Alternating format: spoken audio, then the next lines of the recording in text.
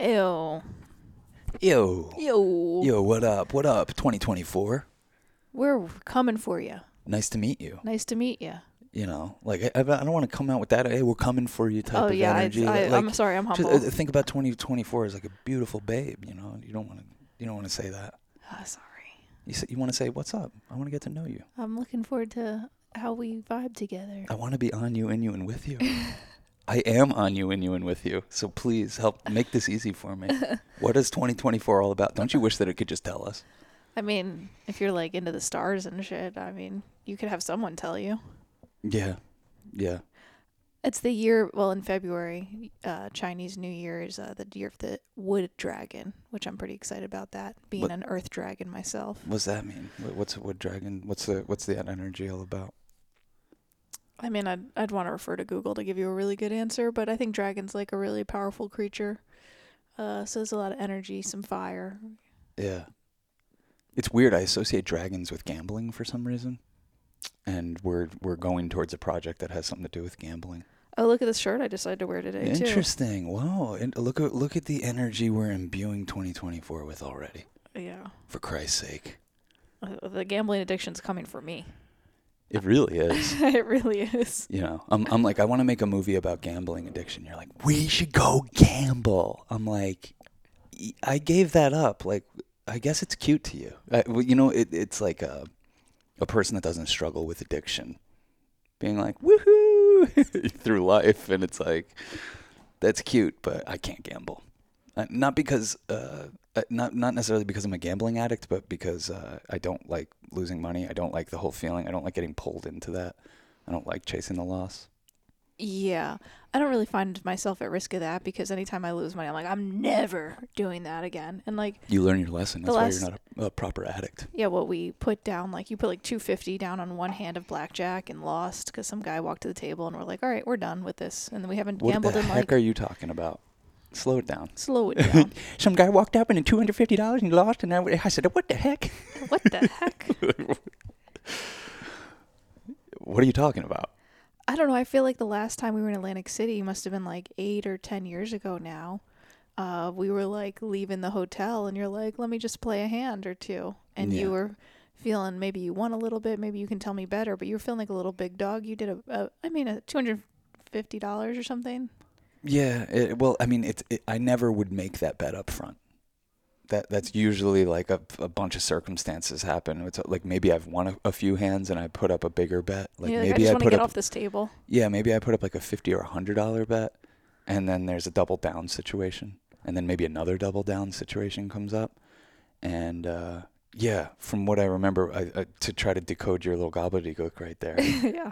I think that there was someone sitting at the table that doesn't like when you're playing blackjack at a table, you're kind of all against the dealer. And when people don't know that and they don't really know how to play the game, they can really fuck you up. You know, they end up taking cards that should have been the dealer's bust card or whatever. And I lost $250 on like a situation like that. And I looked you in the eye and I said, I will never gamble again. And I did. And I won like $1,600. But it's weird. I don't care. I don't want to do it. I don't want to do it. I think that's fair. The way I think I've said this about gambling is that I don't think I'm good at it. Like we talked to Noah a lot about this. He's like gambling. Like I'm not a good sports gambler. I put like $50 on the whole season of football or whatever. And I'm like, that's smart. And then I want to take bets and then I find out that I would have lost the bet if I had taken the bet. So That's a good way of going about it. that's kind of what Noah's doing. He's like, I put like $100 in the game and he like sees how he does by the end of the year to see if he's a good gambler. And he's like, he never is. So No one is. yeah, no, you're not meant to be. Nobody is. I've started following this guy on Instagram that's like a baller. You recommended him to me. Okay, yeah. What's that guy's deal? He knows some way. I don't know if he's scheming the system or very lucky, but he knows like some way to win. When he won like $11 million in Las Vegas and they banned him. Yeah, I mean, he just puts up in his stories just like stacks of cash all over the place. And it's just like him partying with his boys, and there's just like always stacks of cash around. You don't like really see security or whatever. I'm like, this guy's got a giant target on his back. He films himself having sex with prostitutes and puts it on Instagram, just puts a little blur over their face. And like there's stacks of money like on this chick and all around her. And I'm just like, we got to interview this dude. We got to see what this guy's all about. I'm glad you're doing the recon because I didn't know about the prostitute videos. He is Vegas man. He is Vegas man. What the heck are you doing over there? I spilled a little. Luckily, I have so many napkins. Yeah. Well, we're sliding right into 2024. Me on the heels of strep throat for the first time, probably since I was a young boy. Yeah, and we don't even know exactly how you got it. It's crazy. Well, we did a live stream at Noah's. We're going to blame Noah. Yeah, I'll blame Noah because like we show up to his house. He's like, man, my kids just had strep throat. And I'm like, this motherfucker. You couldn't have told me that before we come up here. And 2 days later, I have it. So I feel like I'm going to blame you, though, because I think you get into the headspace of, like, you were around someone else who was sick, and you were just, like, your body goes into defense, you know? I don't know. I was already, I feel like, a little compromised. I was on the ropes. My immune, like, I hadn't had, like, a good night's sleep, so I was a little bit on the ropes. And then strep throat came in there. Got me. With the KO. Really got me. Yeah. Yeah. You know it's up. bad when you're having to go to urgent care or whatever. Yeah, if I'm saying like, hey, take me to urgent care, also keep an eye on me tonight, and I'm sorry if I pass away in the night. It's pretty bad. It's pretty bad. But man, does an antibiotic work? Good Lord.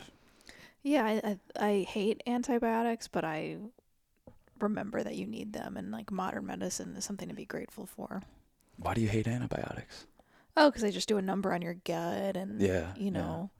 The idea is that you could become antibiotic resistant. I just think our culture over relies on antibiotics. Yeah. That's all. Yeah, it's a solid statement. But it was pretty humbling for you, I feel like, because you were just like going through a lot and experiencing a lot, and yeah, I called it in, I think, because you know it did go through my head at some point a few weeks ago. I was like, I don't really want to drag this nicotine habit into 2024, another year of my life. Like, you know, just stupid nicotine habit that's just getting more expensive because they know now everyone's addicted to these fucking Zens. So they just keep jacking up the price. And I'm just like, what am I doing?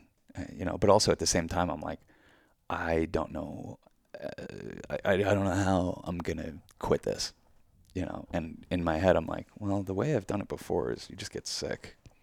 Really? Yeah. That you had that thought? Yeah.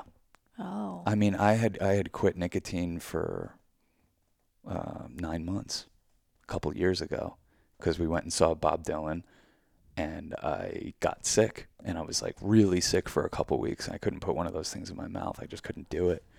And I kicked nicotine, and it was awesome.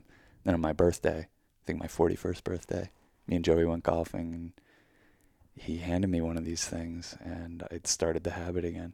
It's why, like, you can't be trifling around with that kind of attitude. You know what I mean? It's kind of why I warn you with peace and love. It's like, it's cute. You bust my balls and you, like, want to gamble or whatever.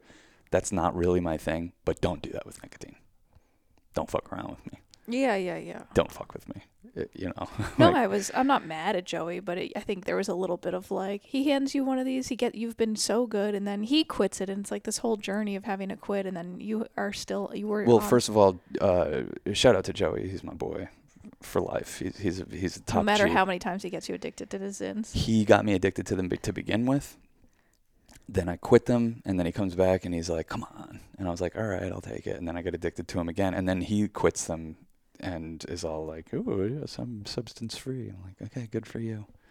You don't have stressful family breathing down your fucking neck all the time. Like, you know, I get it why you wouldn't need that as much, but like when I kick these things, like I really need to remain disciplined. So I'm 5 days nicotine free. How's it feel? I don't know yet. Okay. I know that it feels good in an accomplishment type of way. Mm-hmm. Like I really feel like I'm in like a detox right now. Like I could only do this. We're up at your mom's in Maine. I can only do this here. And I knew that. That's why I'm like, did I call this in? Because I was like, I don't want to drag unnecessary habits into the new year. I also know the only place that I can kind of rid myself of habits is up here. Because it's just like quiet. No one's bothering me. No one cares what I'm doing. You barely care if I'm in a bad mood. You know when I am, and you just kind of leave me alone. So I kind of knew there was a window. And I also, it planted the seed in my head of like, man, I've been getting sick every January. It'd be nice to just get that done with in the week between Christmas and New Year's where nothing's going on. And like clockwork, strep throat comes, and I'm like, on Christmas, like my throat is closing. The next day we come up here, I'm like, I don't know if I'm gonna make it through the night. We get up, we get this, we get the antibiotic, and I haven't done any nicotine throughout all that, or smoked any weed. Totally, really. I'm raw dogging life in 2024. You're a raw dog. I'm a motherfucking raw dog. I really am. Like, and it's a cool experiment to kind of bear witness to in my own head, because I'm kind of like purposely peeling back layers of chemical prophylactics that like prevent me from fully feeling life, if that makes sense. Mm-hmm. So you're like, oh, what's life gonna feel like now? Like, oh man, whoa, I'm a fucking handful. Like I actually like what's dawning on me is like a lot of this stuff I do for the people around me in a way, so I'm bearable and tolerable, and not like hyper masculine, intense person. And yeah, I'm just going without that right now. Yeah. We'll see how life feels. It'll be good.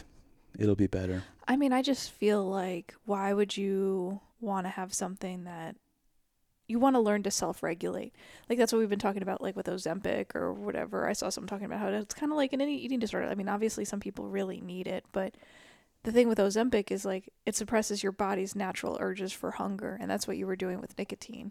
Yeah. And so now you're like very hungry, but that's okay because you're hungry. You're like able to listen to your body, or you're irritable. And I think if you like always anesthetize the irritability, you can't go in and through it, and you can't like look at where it's coming from, what changes you need to make, rather than, because then it's like, oh, I have this trigger, and instead of dealing with the trigger and transmuting the energy of the trigger, you're like, oh, I just always put this bandage when that trigger comes up, or when I feel anxious about life or my future or my relationship or my dynamic or whatever it is, or myself.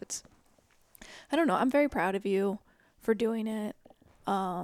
I was like, I have not been trying to make a big deal about it, or been like, I really wanted to get a few days under my belt before I even told anybody what I was doing. Yeah, and I know you're not doing it, so I'm proud of you, and I hope that doesn't like dissuade you. No, it makes me want to do it. Okay, good. Yeah. I'm trying to be a good girlfriend by not like being on your shit or shaming you for doing it, or being like too congratulatory for not doing it, because I know it's your own journey. Yeah. But I think you should lavish me with praises in like a week or two. Yeah, totally. Yeah. Well, I'm still getting over dealing with you coming off of this stuff. Yeah. I mean, at some point I threw nicotine at you. I was like, you need to stop. Whatever this is, this needs to stop. You should do nicotine for me, because... Well, I mean, it's kind of what I was telling you on the ride up here. I'm like, I use this because like I don't want to be in a bad mood. I don't want to be in a bad mood around my family, and I'm not going to change them. And like, I've done my best at changing me. And, here's where the rubber meets the road. I need nicotine to get through my life with my family. And I keep telling myself that. But the truth is I don't.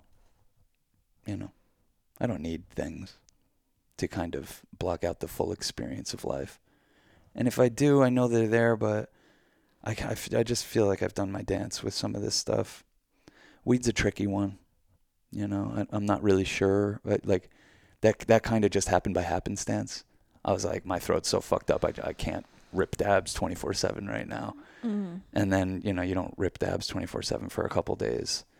And like this, it's almost like it's like clarity and energy comes roaring back that I'm like, whoa, like, fuck, oh, I forgot that's what life is. Damn. Yeah, it's like, it's intense. Welcome to the mud. And the gates of hell are locked from within. Yeah. And it's not anyone else's fault. And I just, I just want to start developing some better coping mechanisms, I guess, for myself that aren't expensive or relying on some company poisoning me. Yeah. No, I think it was even synchronistic. We tuned into, we love Duncan, and he was on Joe Duncan Trussell. Yes, we love Duncan.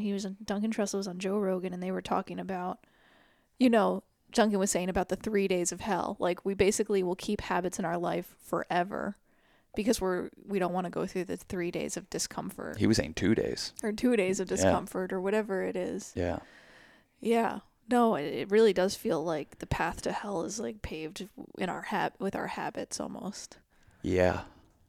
Or like the path to death. I don't know how I was framing in my own mind, but we're just, because with our habits, any habit that takes you out of the moment, you might as well be dead, right? Yeah. Yeah. I mean, look, I really don't even know fully what this stuff was doing for me. You know, I know what it feels like when you suddenly rip it out, and that's tough. What does it feel like?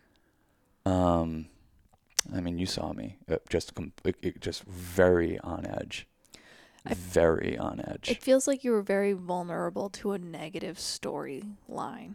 Yeah. Like maybe because you weren't feeling good or you were within withdrawals, or the storyline about everything became the worst storyline.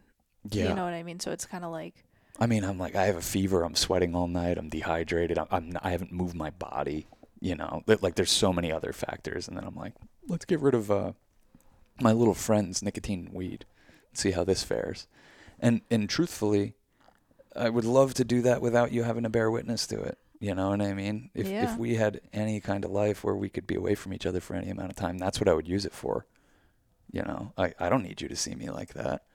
I don't need your mom to see me like that. Hopefully she really didn't, but you know, I'm doing my best. Just gonna raw dog life. I like the idea of raw dogging life. Like, we're here, and the thing is, you don't end up raw dogging life because something always kind of fills it in, like a different type of, like you said, because I've been taking things out, and you're like, you're gonna just start indulging in food more. You know, there's always something that. Well, I told you that's what I want to do. Oh, okay, yeah. Yeah. I'm like, I definitely use nicotine to be like, oh shit, I'm hungry. It's lunchtime. It's 3:00. Fuck, I know we're not gonna eat till 5:30. Fuck it, you know. Instead of just going and grabbing an apple or making a smoothie or a banana or something, you know, it's like my body needs fuel. My body needs energy, and it needs fuel to get that energy. And yeah, I was using nicotine as a shortcut. These little pouches, and I hate them. Really?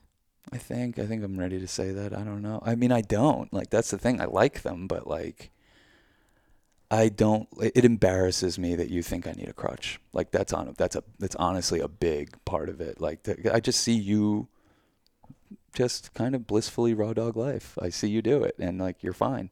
Your mood is stable. And, you know, obviously that has a lot to do with, like, I was complimenting your mom today and saying you guys did a great job with Cass. She's probably the most well-adjusted person I know. She's very nice. She's not manipulative. She's not trying to get one over on anyone. You're very, like, innocent and sweet. Yeah, but I had an innocent upbringing. You know what I mean? That's why I don't try to judge you. Like, you know what I mean? Yeah, it's like you've grew up a lot faster, and you've had to grow up differently. And I don't know. That's why I don't want to judge anyone on what they have to do. But I know that you want to figure out what your life looks like when you don't use a crutch. Like, I know you want to.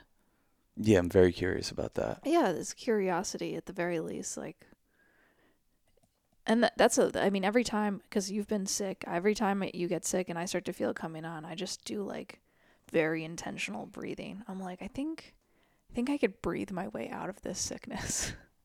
Yeah. And being contagious, and just like by oxygenating my blood and like moving the energy. And I mean, like, I'm not trying to be like cocky, like I'm never gonna get sick because I can breathe, but that's just when you're like, oh, okay, I'm very susceptible right now. My boyfriend's sick. We spend every moment together. I feel something coming on. What else can you do? Start breathing. It's also the solution to my issue right now, because that's what was getting me through. Because like the thing about a nicotine craving is it's so fleeting.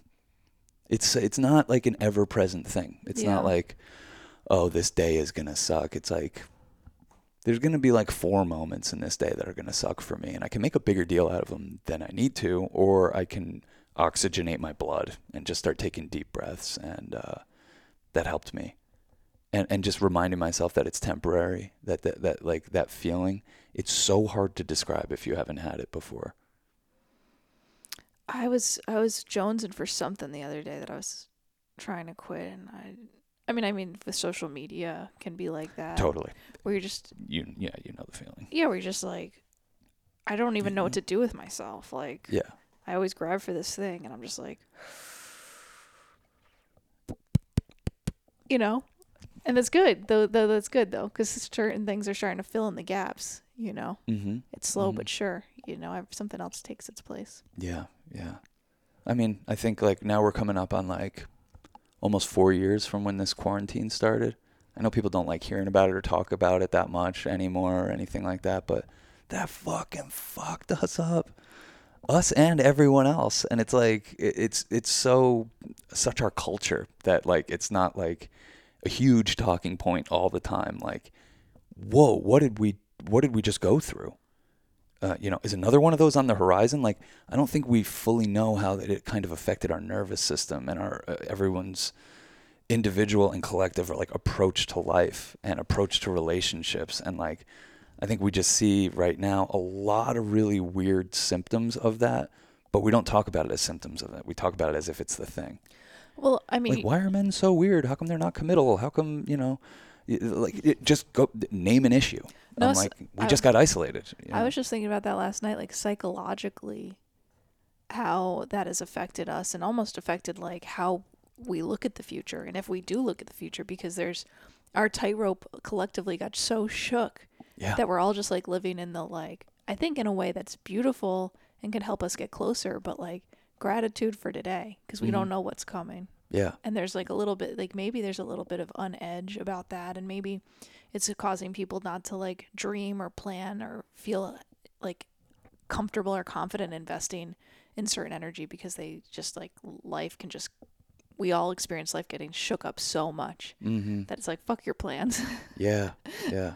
But I think it's encouraging a more adaptable future, and I think that's what's required in this new age, is like being adaptable, being resourceful, being more communal. I don't know, that's what I'm hoping for this year at least. Yeah, of course I'm hoping for those things. Um, yeah. Yeah, it's just a tough thing,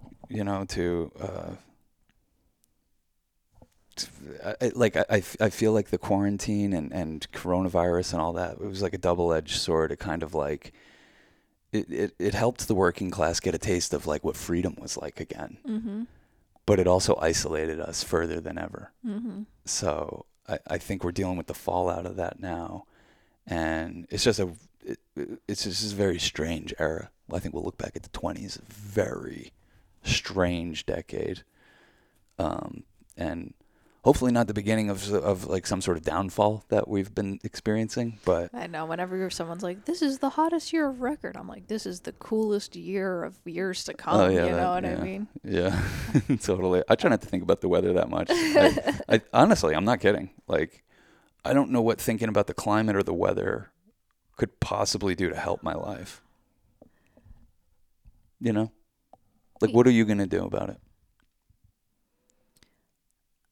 Oh, well, I mean, with what I said, I'm grateful. Like, I'm not just being like, oh shit, everything sucks. I'm like, well, this is actually pretty nice right now. Yes, yeah, yeah. It pulls you back into that. Like, hey, if I'm to believe those narratives about all that stuff, shit's gonna get really, really much worse. Yeah, my mom lives on, like, in coastal Maine, and she shows me where, like, since she's moved here, I guess it's been 5 years, Mm. how much the coast is just like swept away, Oh like God, significantly. Like these trees that have been here forever, I like are just like know. their roots are just fully exposed and then just like falling into the ocean. And yeah, no, it's interesting to think like in 10 years, 20, 30 years time, where the sea levels will be or whatever it is. Yeah, You wanted to inspire more, less waste. That's what I like. That's all I'm thinking. Like, how can I be more resourceful, less wasteful?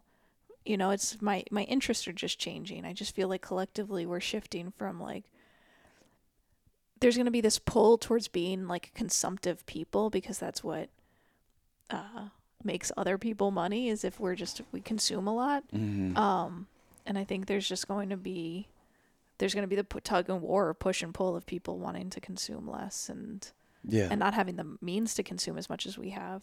Mm. I don't know where it's going to lead.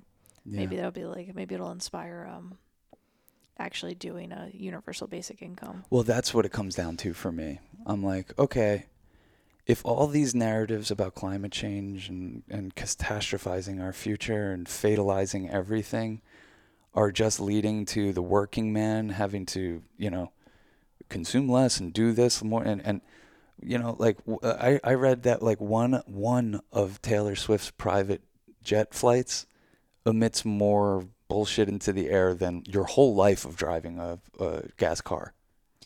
One of those. So there's nothing we're going to be able to do to stop this. I feel like a lot, like these narratives get introduced and they're like, and by the way, it's on you, the little guy, See, to not take as long of a shower.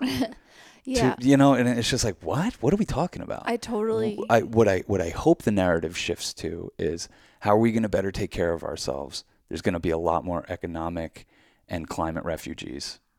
Massive populations are going to have to be moving around the globe over the next few decades, centuries. How are we going to make that easier? How are we going to make life better for humans? Because the corporatist approach to life has made it not good for humans as it could currently be. So I hope that's where the conversation shifts, as opposed to this shame and blame of like, you used a plastic straw. How Totally. dare you? No, it's totally. Yeah, they're very. You ate a hamburger? Very intentional that we're all pointing fingers at each other instead of looking. I mean, the number one polluter in the world, I believe, is the U.S. military. U.S. military, with like how many $1 trillion unaccounted for. We don't even know what they do. It's a very sick industry, and you were telling me how all these companies that you wouldn't think make parts for bombs, like ball jars. Yeah.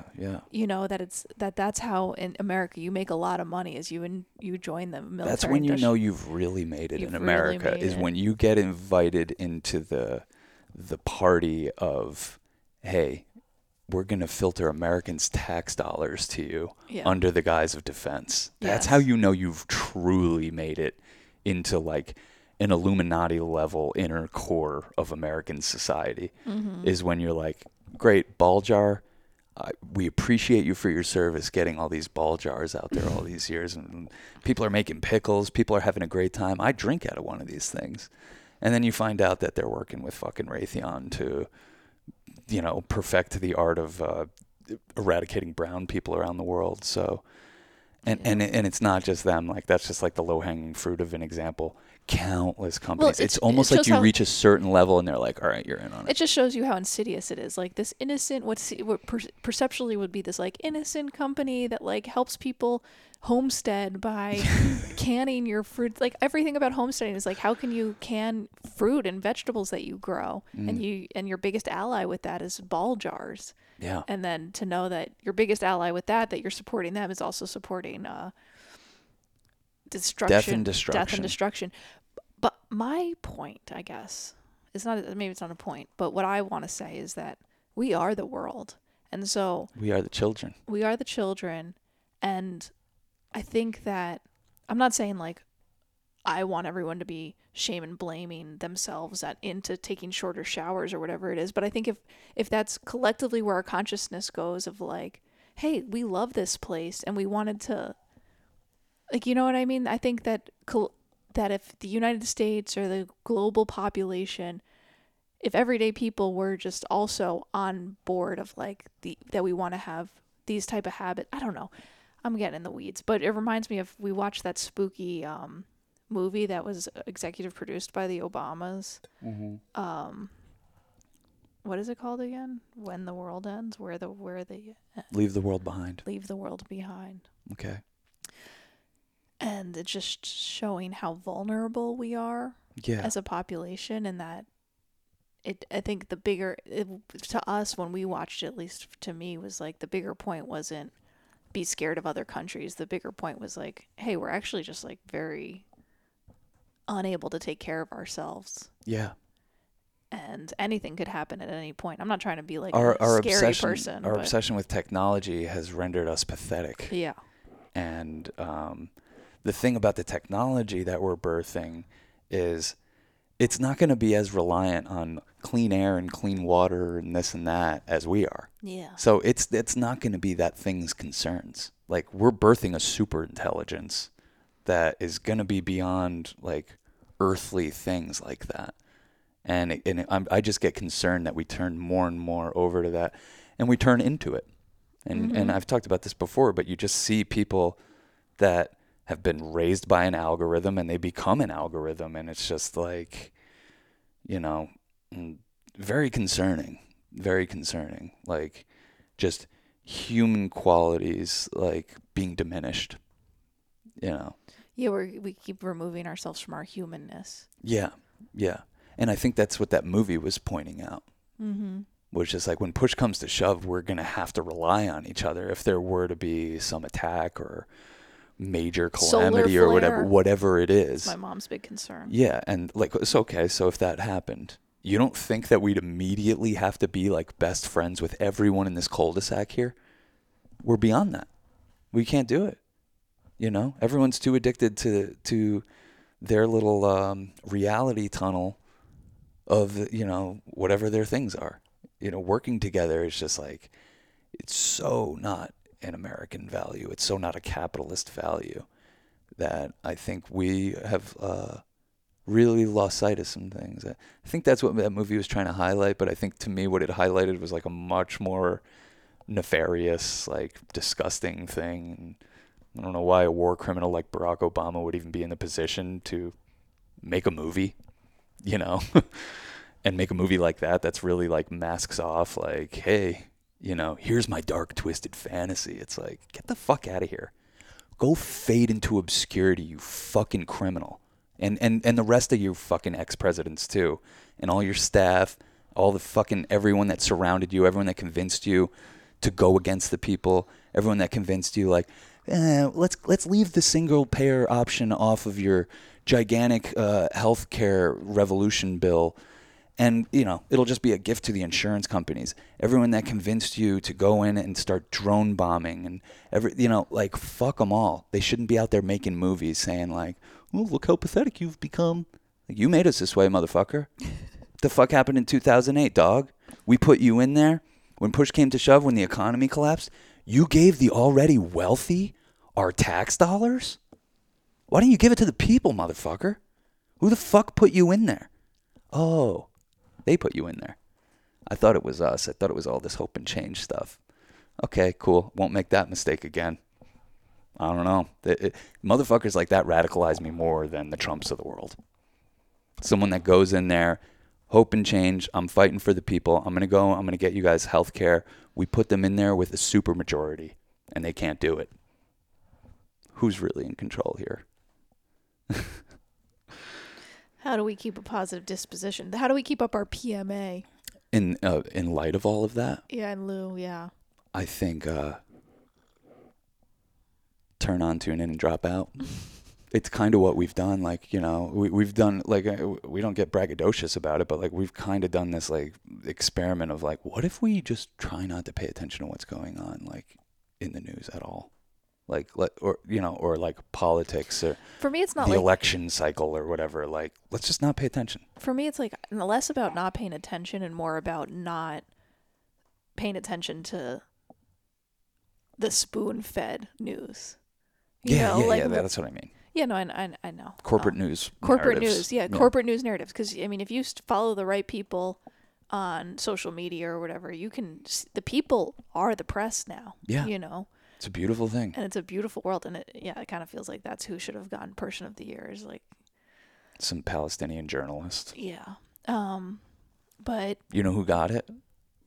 Taylor Swift. I know. I almost want to read the article to be like, why are we that's how in denial we seem like the corporate entities want to be about what's going on in our world. Is like, here, just like have it be this pop star who makes all this money and has captured the hearts and minds of like this new generation, but like but it's not saying much of anything. Don't think about all that. There's this pop star. Yeah.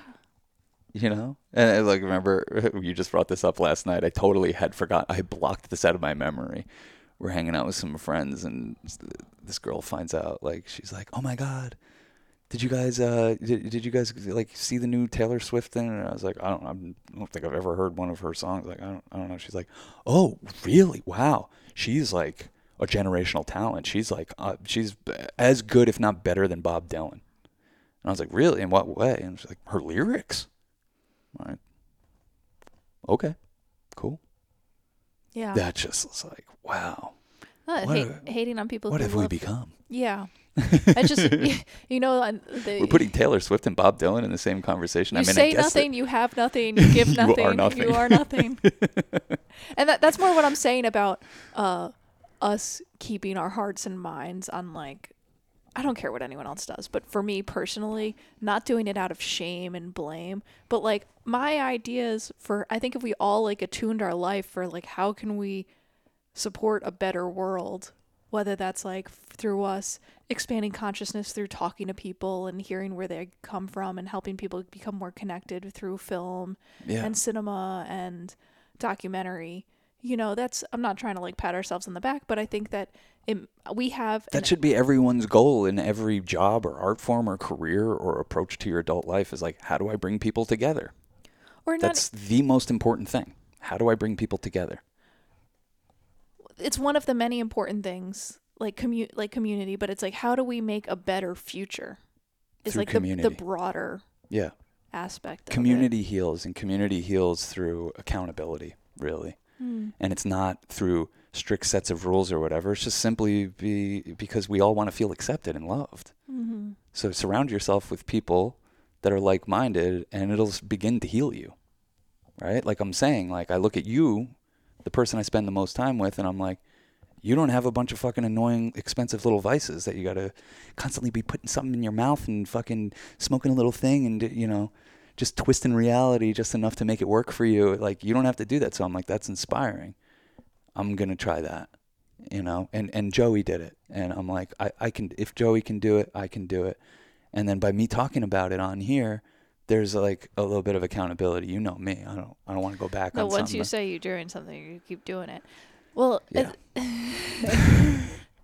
I think that's what's fun about it is because you kind of get bored. You can get bored with how you're doing life, you know, even if it's working for you. Oh, yeah. I don't know if that's your experience, but like you're just, it can kind of get old. Like, okay, I do this thing every day and this is how I treat this emotion. This is how I treat this feeling. And this is how I respond to this urge. I've become so aware of it that I'm like, hey, Cass, there's going to be a time every few months, maybe once a season, where we're going to need to scratch a compulsive itch or something more addictive might take the place of that thing.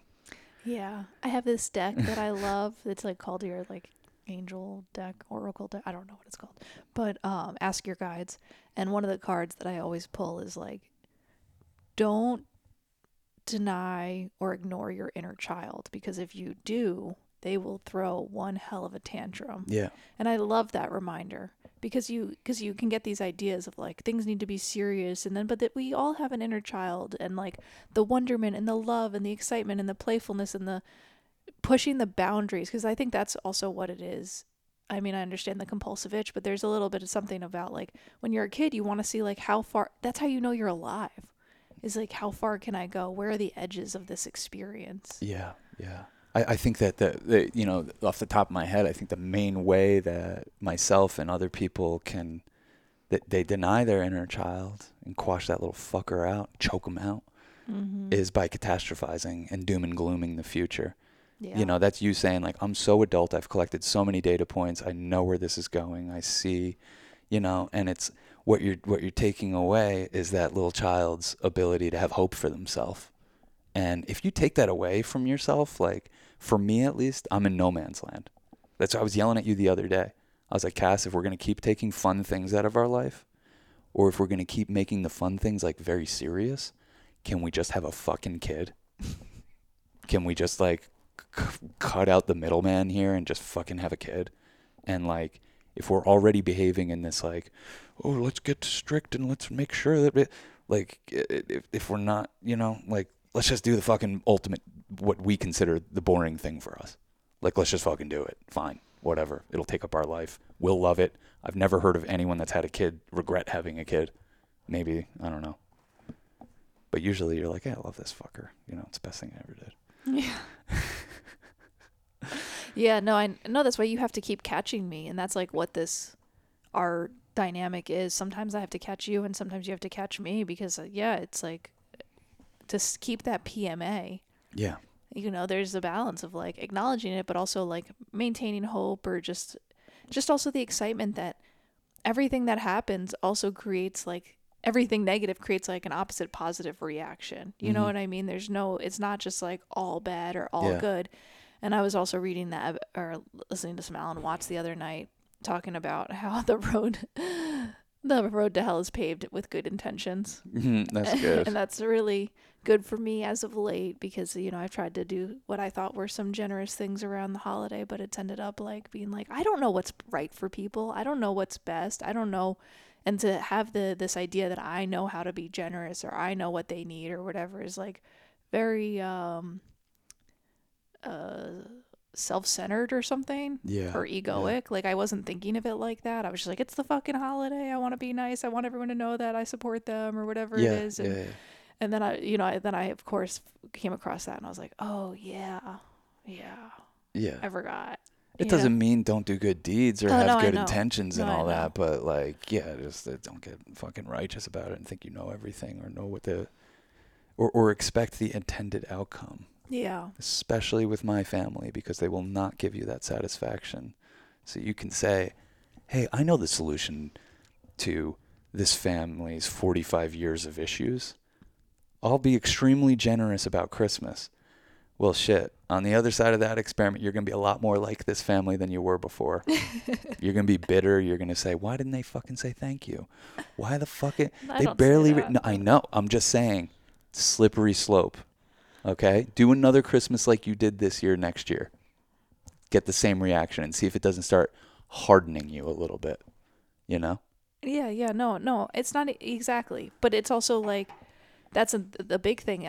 Not even to get in the details, but like to go into a family dynamic and try to like get in the mix. It's like, no one wants me in the mix. You know, no one wants to be thinking about me. I don't need to be putting myself in the middle of your family tension or drama or lack of communication or lack thereof. You know what I mean? Like they love you, and it's like God. It's actually I never thought about this till now, but it's like the perfect training ground for the evolution of your soul. Like you know how I always say like we choose our families. It's like you didn't get to choose who my family was. Yeah, I chose them before I got born. But like you didn't get to choose who they are. Like they come into your life and they happen to fit like a glove. The type of people that would need to evolve you in the way you need to evolve, and just making you a little bit more kind of realistic and like and just the way you affect and soften them and the way that they affect and make you a little bit more real. Yeah, no, I hope it's mutually beneficial, you know. Yeah. In that evolution of our souls, but that's how I feel about every person you meet. It's like yeah.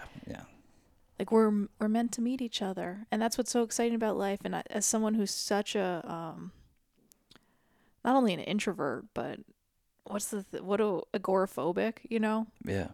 It's really good for me to remember that going out in the world is like you never know who you're gonna meet and how they could evolve your soul or every moment and every it's like that's the only thing that keeps me going. It's designed. It's in the stars. It's destiny. Yeah. You're that little moment you share is destiny, and you've probably shared moments in other lives with those people. For sure. Yeah, I gotta pee real quick. Okay. Hell yeah. A little easier to conjure that PMA when you don't have to pee. MA. Yeah, no kidding. This time of year, well, especially like we're recording this January 1st. It's like it's a little easier to tap into PMA. Like where it really starts to get in the weeds is like February, March, at least for me. Oh, right now you got the high of like, all right, how am I going to do this year differently? Clean slate energy. Clean slate. And everyone is collectively kind of in the same mindset as us. Like, let's do it a little better. Let's try to do it a little bit better this year. Like people have New Year's resolutions. Like that's fucking awesome. That's so cool. Do you have any? Yeah, probably. I don't know. They're always very personal. Yeah, you don't have to Like share. last year, well, I could talk about it now because I actually did it, but like last year I was like, I want to have I want to floss every day. Like it sounds silly, but what that and I did it. And what that turned into is like a getting ready for bed ritual that is like kind of like a meditation for me, and it takes like 15 or 20 minutes. And it involves brushing my teeth twice with two different toothbrushes, flossing, and using this mouthwash, and like I do some pull-ups while I'm doing the mouth. Like I just have I'm like, wow, like my old ritual was just like brush my teeth and go to bed, and now it's like no matter how stoned out I am, no matter how crazy it's been or whatever, how tired I am, I force myself to do this like 15 to 20 minute ritual to like honor my oral hygiene. I don't know. It didn't seem like worth talking about it last year at this time or at any other point, but now that I did it, I'm like, that's cool. Now it's a habit. Yeah. Now it's a habit I can't imagine not doing. I Yeah. can't imagine the person that wasn't doing those things. It's funny that you hit a certain age and then it's like, fuck, I gotta floss.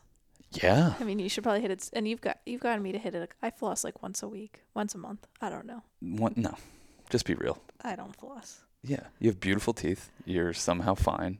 You somehow have skated through 35 years without stretching or exercising or flossing or whatever. And I always say, I'm like, Cass, this shit caught up to me. Do it now. I got 7 years on you. Do it now. Like, start stretching. Like, when you see me start stretching at night, get in there with me. And you're like, I will one of these days. So that's why New Year's resolutions are cool. Because it's just like, hey, if not now, when? Like, what are you going to wait till next year to make this fucking resolution? Totally. To start, like, brick by brick, building a new temple of habits that can benefit your life and make you a little bit of a better person. Like, yeah. Life affirming habits. Yeah, not death affirming. Life affirming habits, moving your body. Like, I've gotten into some really good rituals that work for me. I don't know what works for other people or how other people get by, but it seems like other people have an easier go at it than me. Like, it feels like I have to do more things to get to the, like, all right, cool, I'm firing on all cylinders. Well, I think you have a high standard for how you want to show up. Yeah. So. Yeah. That creates. I'm not going to lower my standard for how I want to show up to life. I'm instead going to do what I got to do. And yeah, there's a bit of a reckoning happening with me and just beating myself. I'm not the worst about like beating myself up. Like, I think you know me long enough. I don't even think you'd make that a defining quality. Like, oh, Sean really beats himself up. But when I do, it's bad, And if I get in my head, you pathetic piece of shit, you fucking need nicotine. You fucking hated that your dad was addicted to the substance, and now you are. Fucking, like, for the flimsiest little buzz that pretty much you can only tap into once a day, and then you're chasing the dragon the rest of the day. What are we talking about? I know, and there's all this stuff about like, oh, nicotine's good for you, but I'm like, what is that artificial flavoring? What is that shit? There's no way that doing anything all day, every day is like. Who's telling us that too? Nicotine's good for you. Some fucking podcaster that has a bunch of nicotine sponsors, you know? Like, I'm just throwing that out there. Like, the Hubermans of the world, they seem to be great guys with great ideas or whatever. But it's just well, he's saying, bro, why would you fucking tell people that, like, this expensive addictive habit? Like, you're telling poor people who are trying to better their life. They're listening to your podcast. They're trying to figure out ways to better their life to say, hey, nicotine's good for you. Do you know what you're doing to people by saying that? But as a doctor, as somebody with a platform, as somebody that gets out to a lot, like saying like, yeah, nicotine's good for you. And it's like, yeah, anyone that takes it would know, yeah, of course, it for 5 seconds can help a conversation or help a thought get out or whatever, or quell like an intense feeling. It should be few and far between that you're relying on that, Well, I think it's also, the idea is that it's better than smoking or vaping. Yeah. And that's, but nothing comes without a little cost. And that's where I think it's like we were with a friend the other day and you were like, she was like, oh, I quit spliffs and I've been clean or whatever. And you're like, I do these things. And I was like, you put that Don't away. show her. I was like, you put that away. That is not her problem. You know No, what I she's mean? strong. She's strong. She's strong, but it's I like, could tell. but you know, it's also one of those, you understand what I'm saying. Like someone's like, hey, I don't do nicotine at all anymore. And you're like, oh, I do these things. And you show them and it's like, you know what I mean? You just like. We should have her on and talk about that because like the way she quit smoking was really cool. And it involved a piece of art that basically she was like painting her lungs as they were getting healthier. Like this painting was coming to life over the course of 6 months, and she has a great way of talking about it. But yeah, it's just really interesting. I could probably also, like, maybe I'll do this with Joey at some point, a whole boys club where we just make fun of the new alpha brain trend. That's what we call like people that like Optimize. Optimize. Yeah, like people that are just like optimize.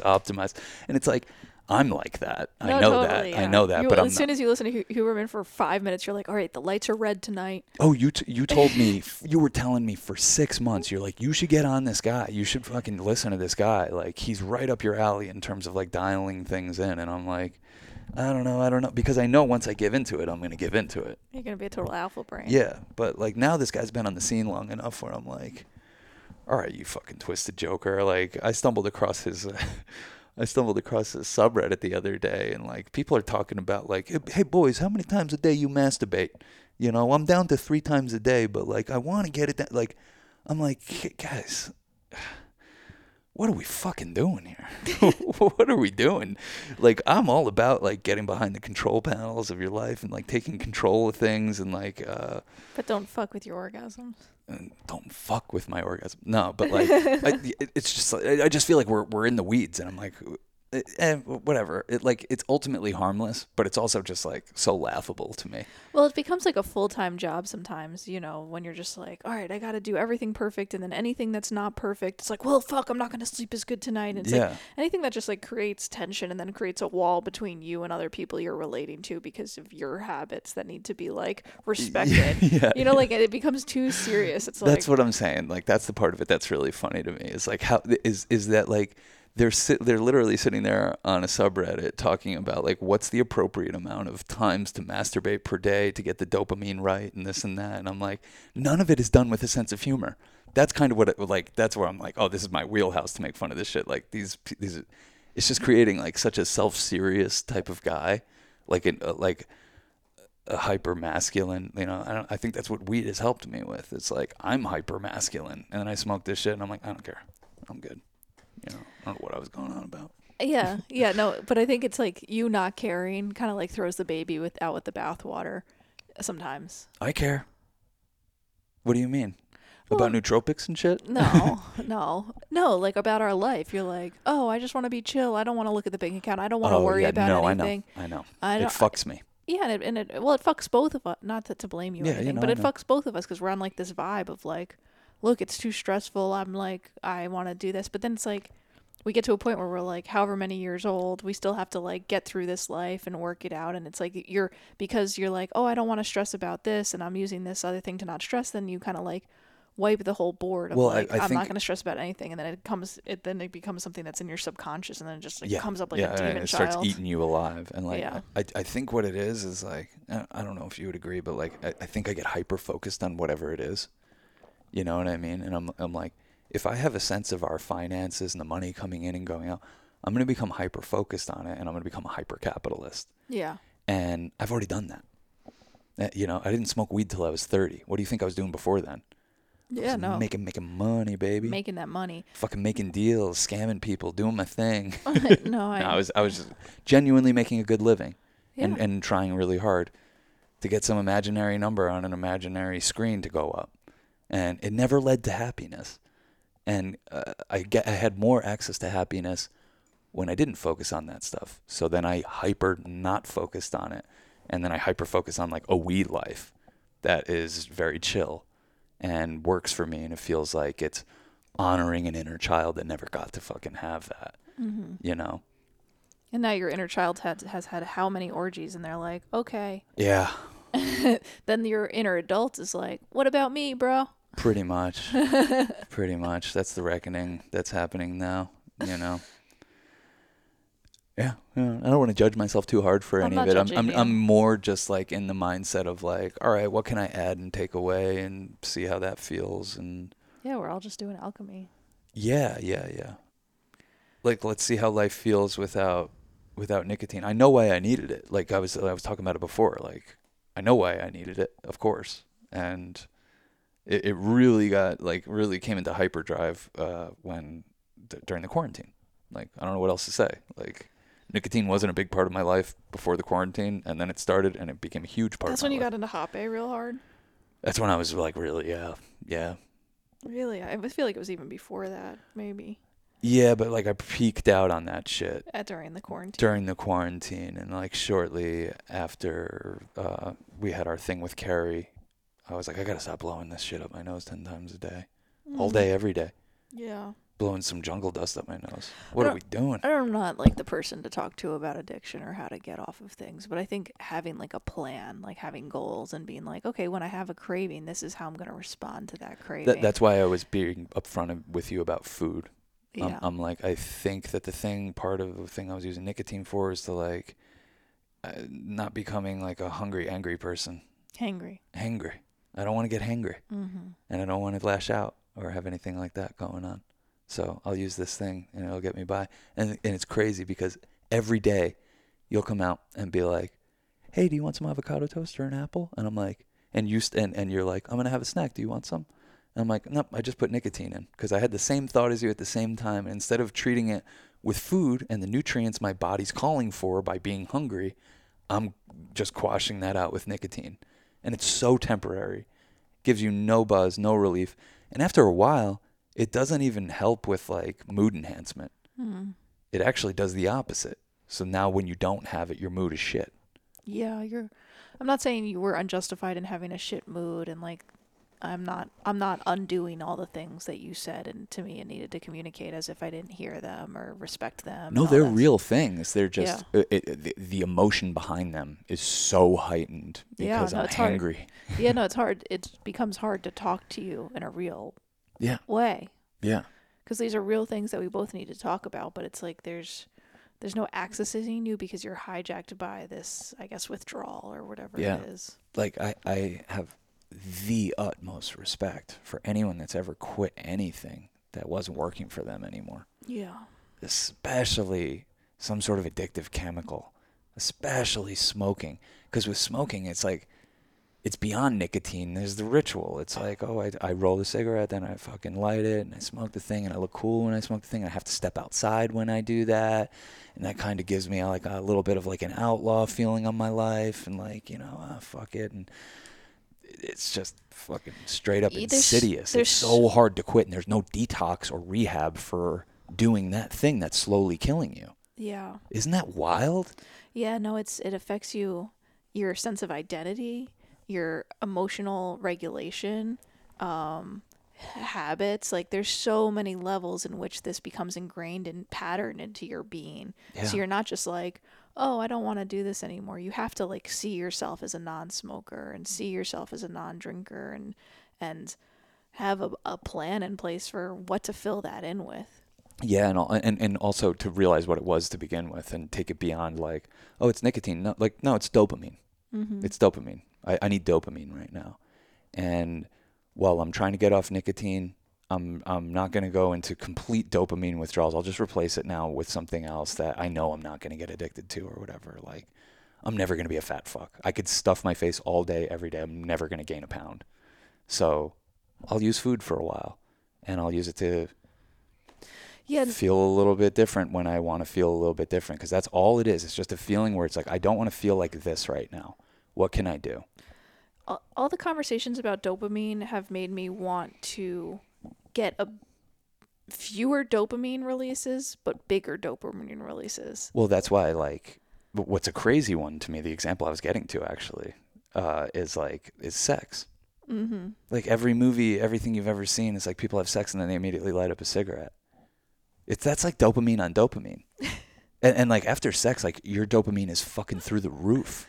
Yeah. It's probably the most like natural dopamine you can tap into, I think besides like a cold plunge.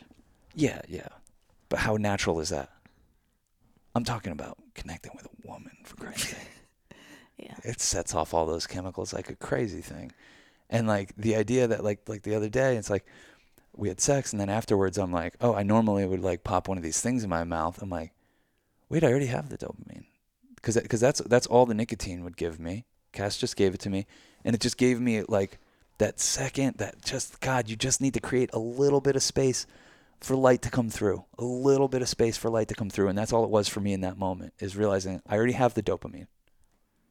And that light, that little space got a little bigger in that moment. That's cool. And that's all I'm working on every day right now. And this is why I think it's insane that anyone quits anything without isolating themselves. Yeah, no, because you were sick and I had my period, like also. Just perfect. I was like, I like if I'm not gonna quit nicotine now, I'm not gonna quit it. Well, but you were also like you weren't only withdrawing from that, but it was like we weren't as connected. And then I was going through sex withdrawal, nicotine withdrawal. I think that's the perfect thing to do at an end of the year, is to just totally humble yourself and just.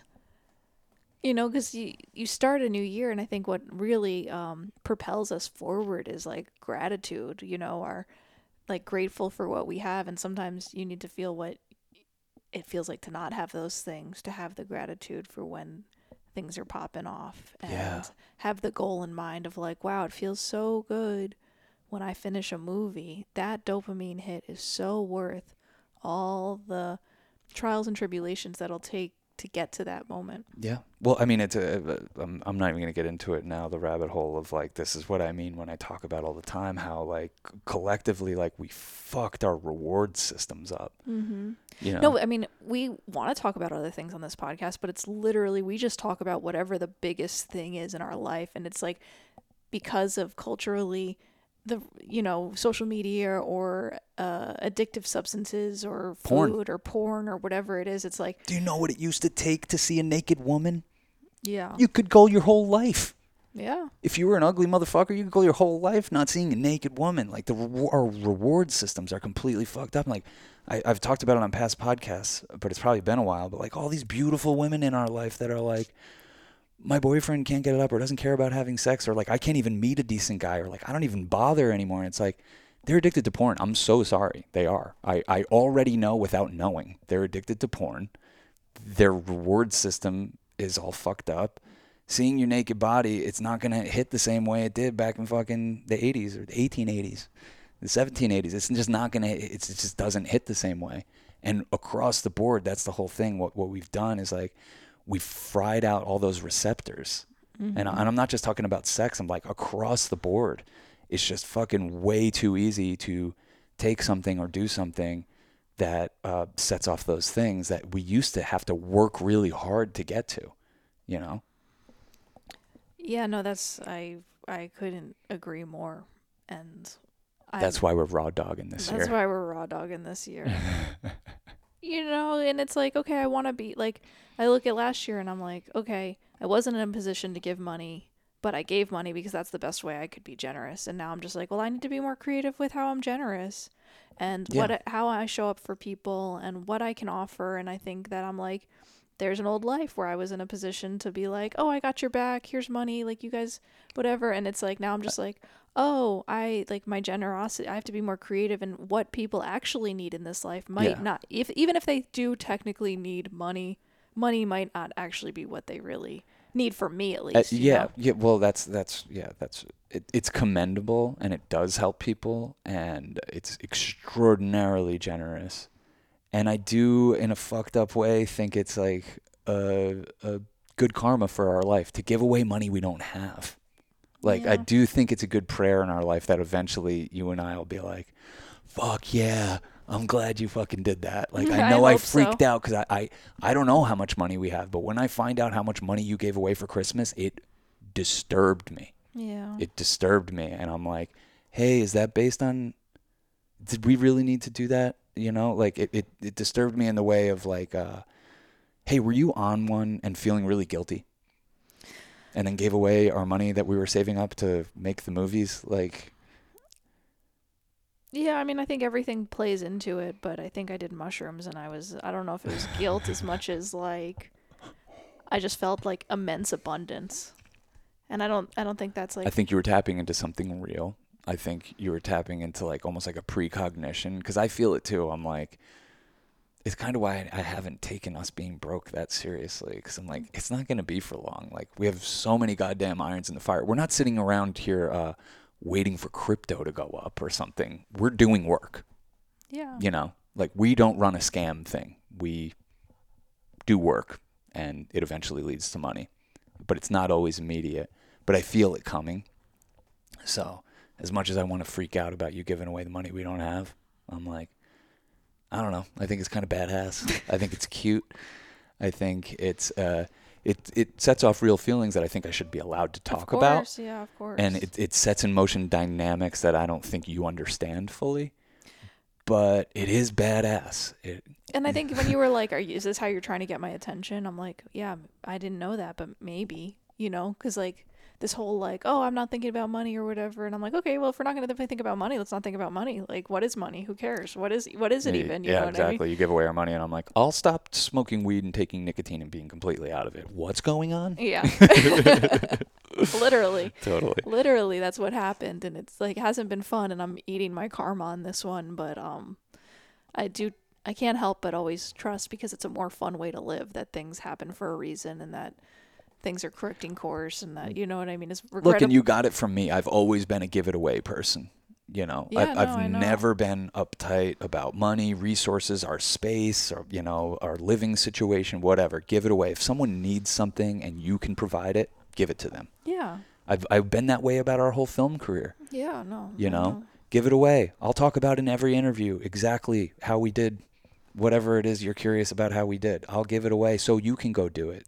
You know, I don't care. I don't want to be uptight, because I don't want people to be uptight with me. Yeah. But man, that made me uptight. I know. And it was really good humbling at the end of the year. Yeah. And a really beautiful lesson from my beautiful woman, that just to show me what's more important than life, you know. Yeah. What are the Well, more I mean, I important just things? like, we prioritize having such a good time. Yeah. And then I'm like, not that I don't feel comfortable and shame, but I'm like, I want someone else in our life to have as good of a time, or like show that we care, just like kind of just put that as like a less selfish priority, like our good time. You know what I mean? It felt like, and then that's why you're like, we should just fucking have kids, because, you know. I'm like, I see what you're doing, and I know where that instinct comes from, Yeah. and it's a biological urge, Yeah. and you want to take care of things and people, and we can do whatever. I don't know. Let's see how it goes. We can do whatever.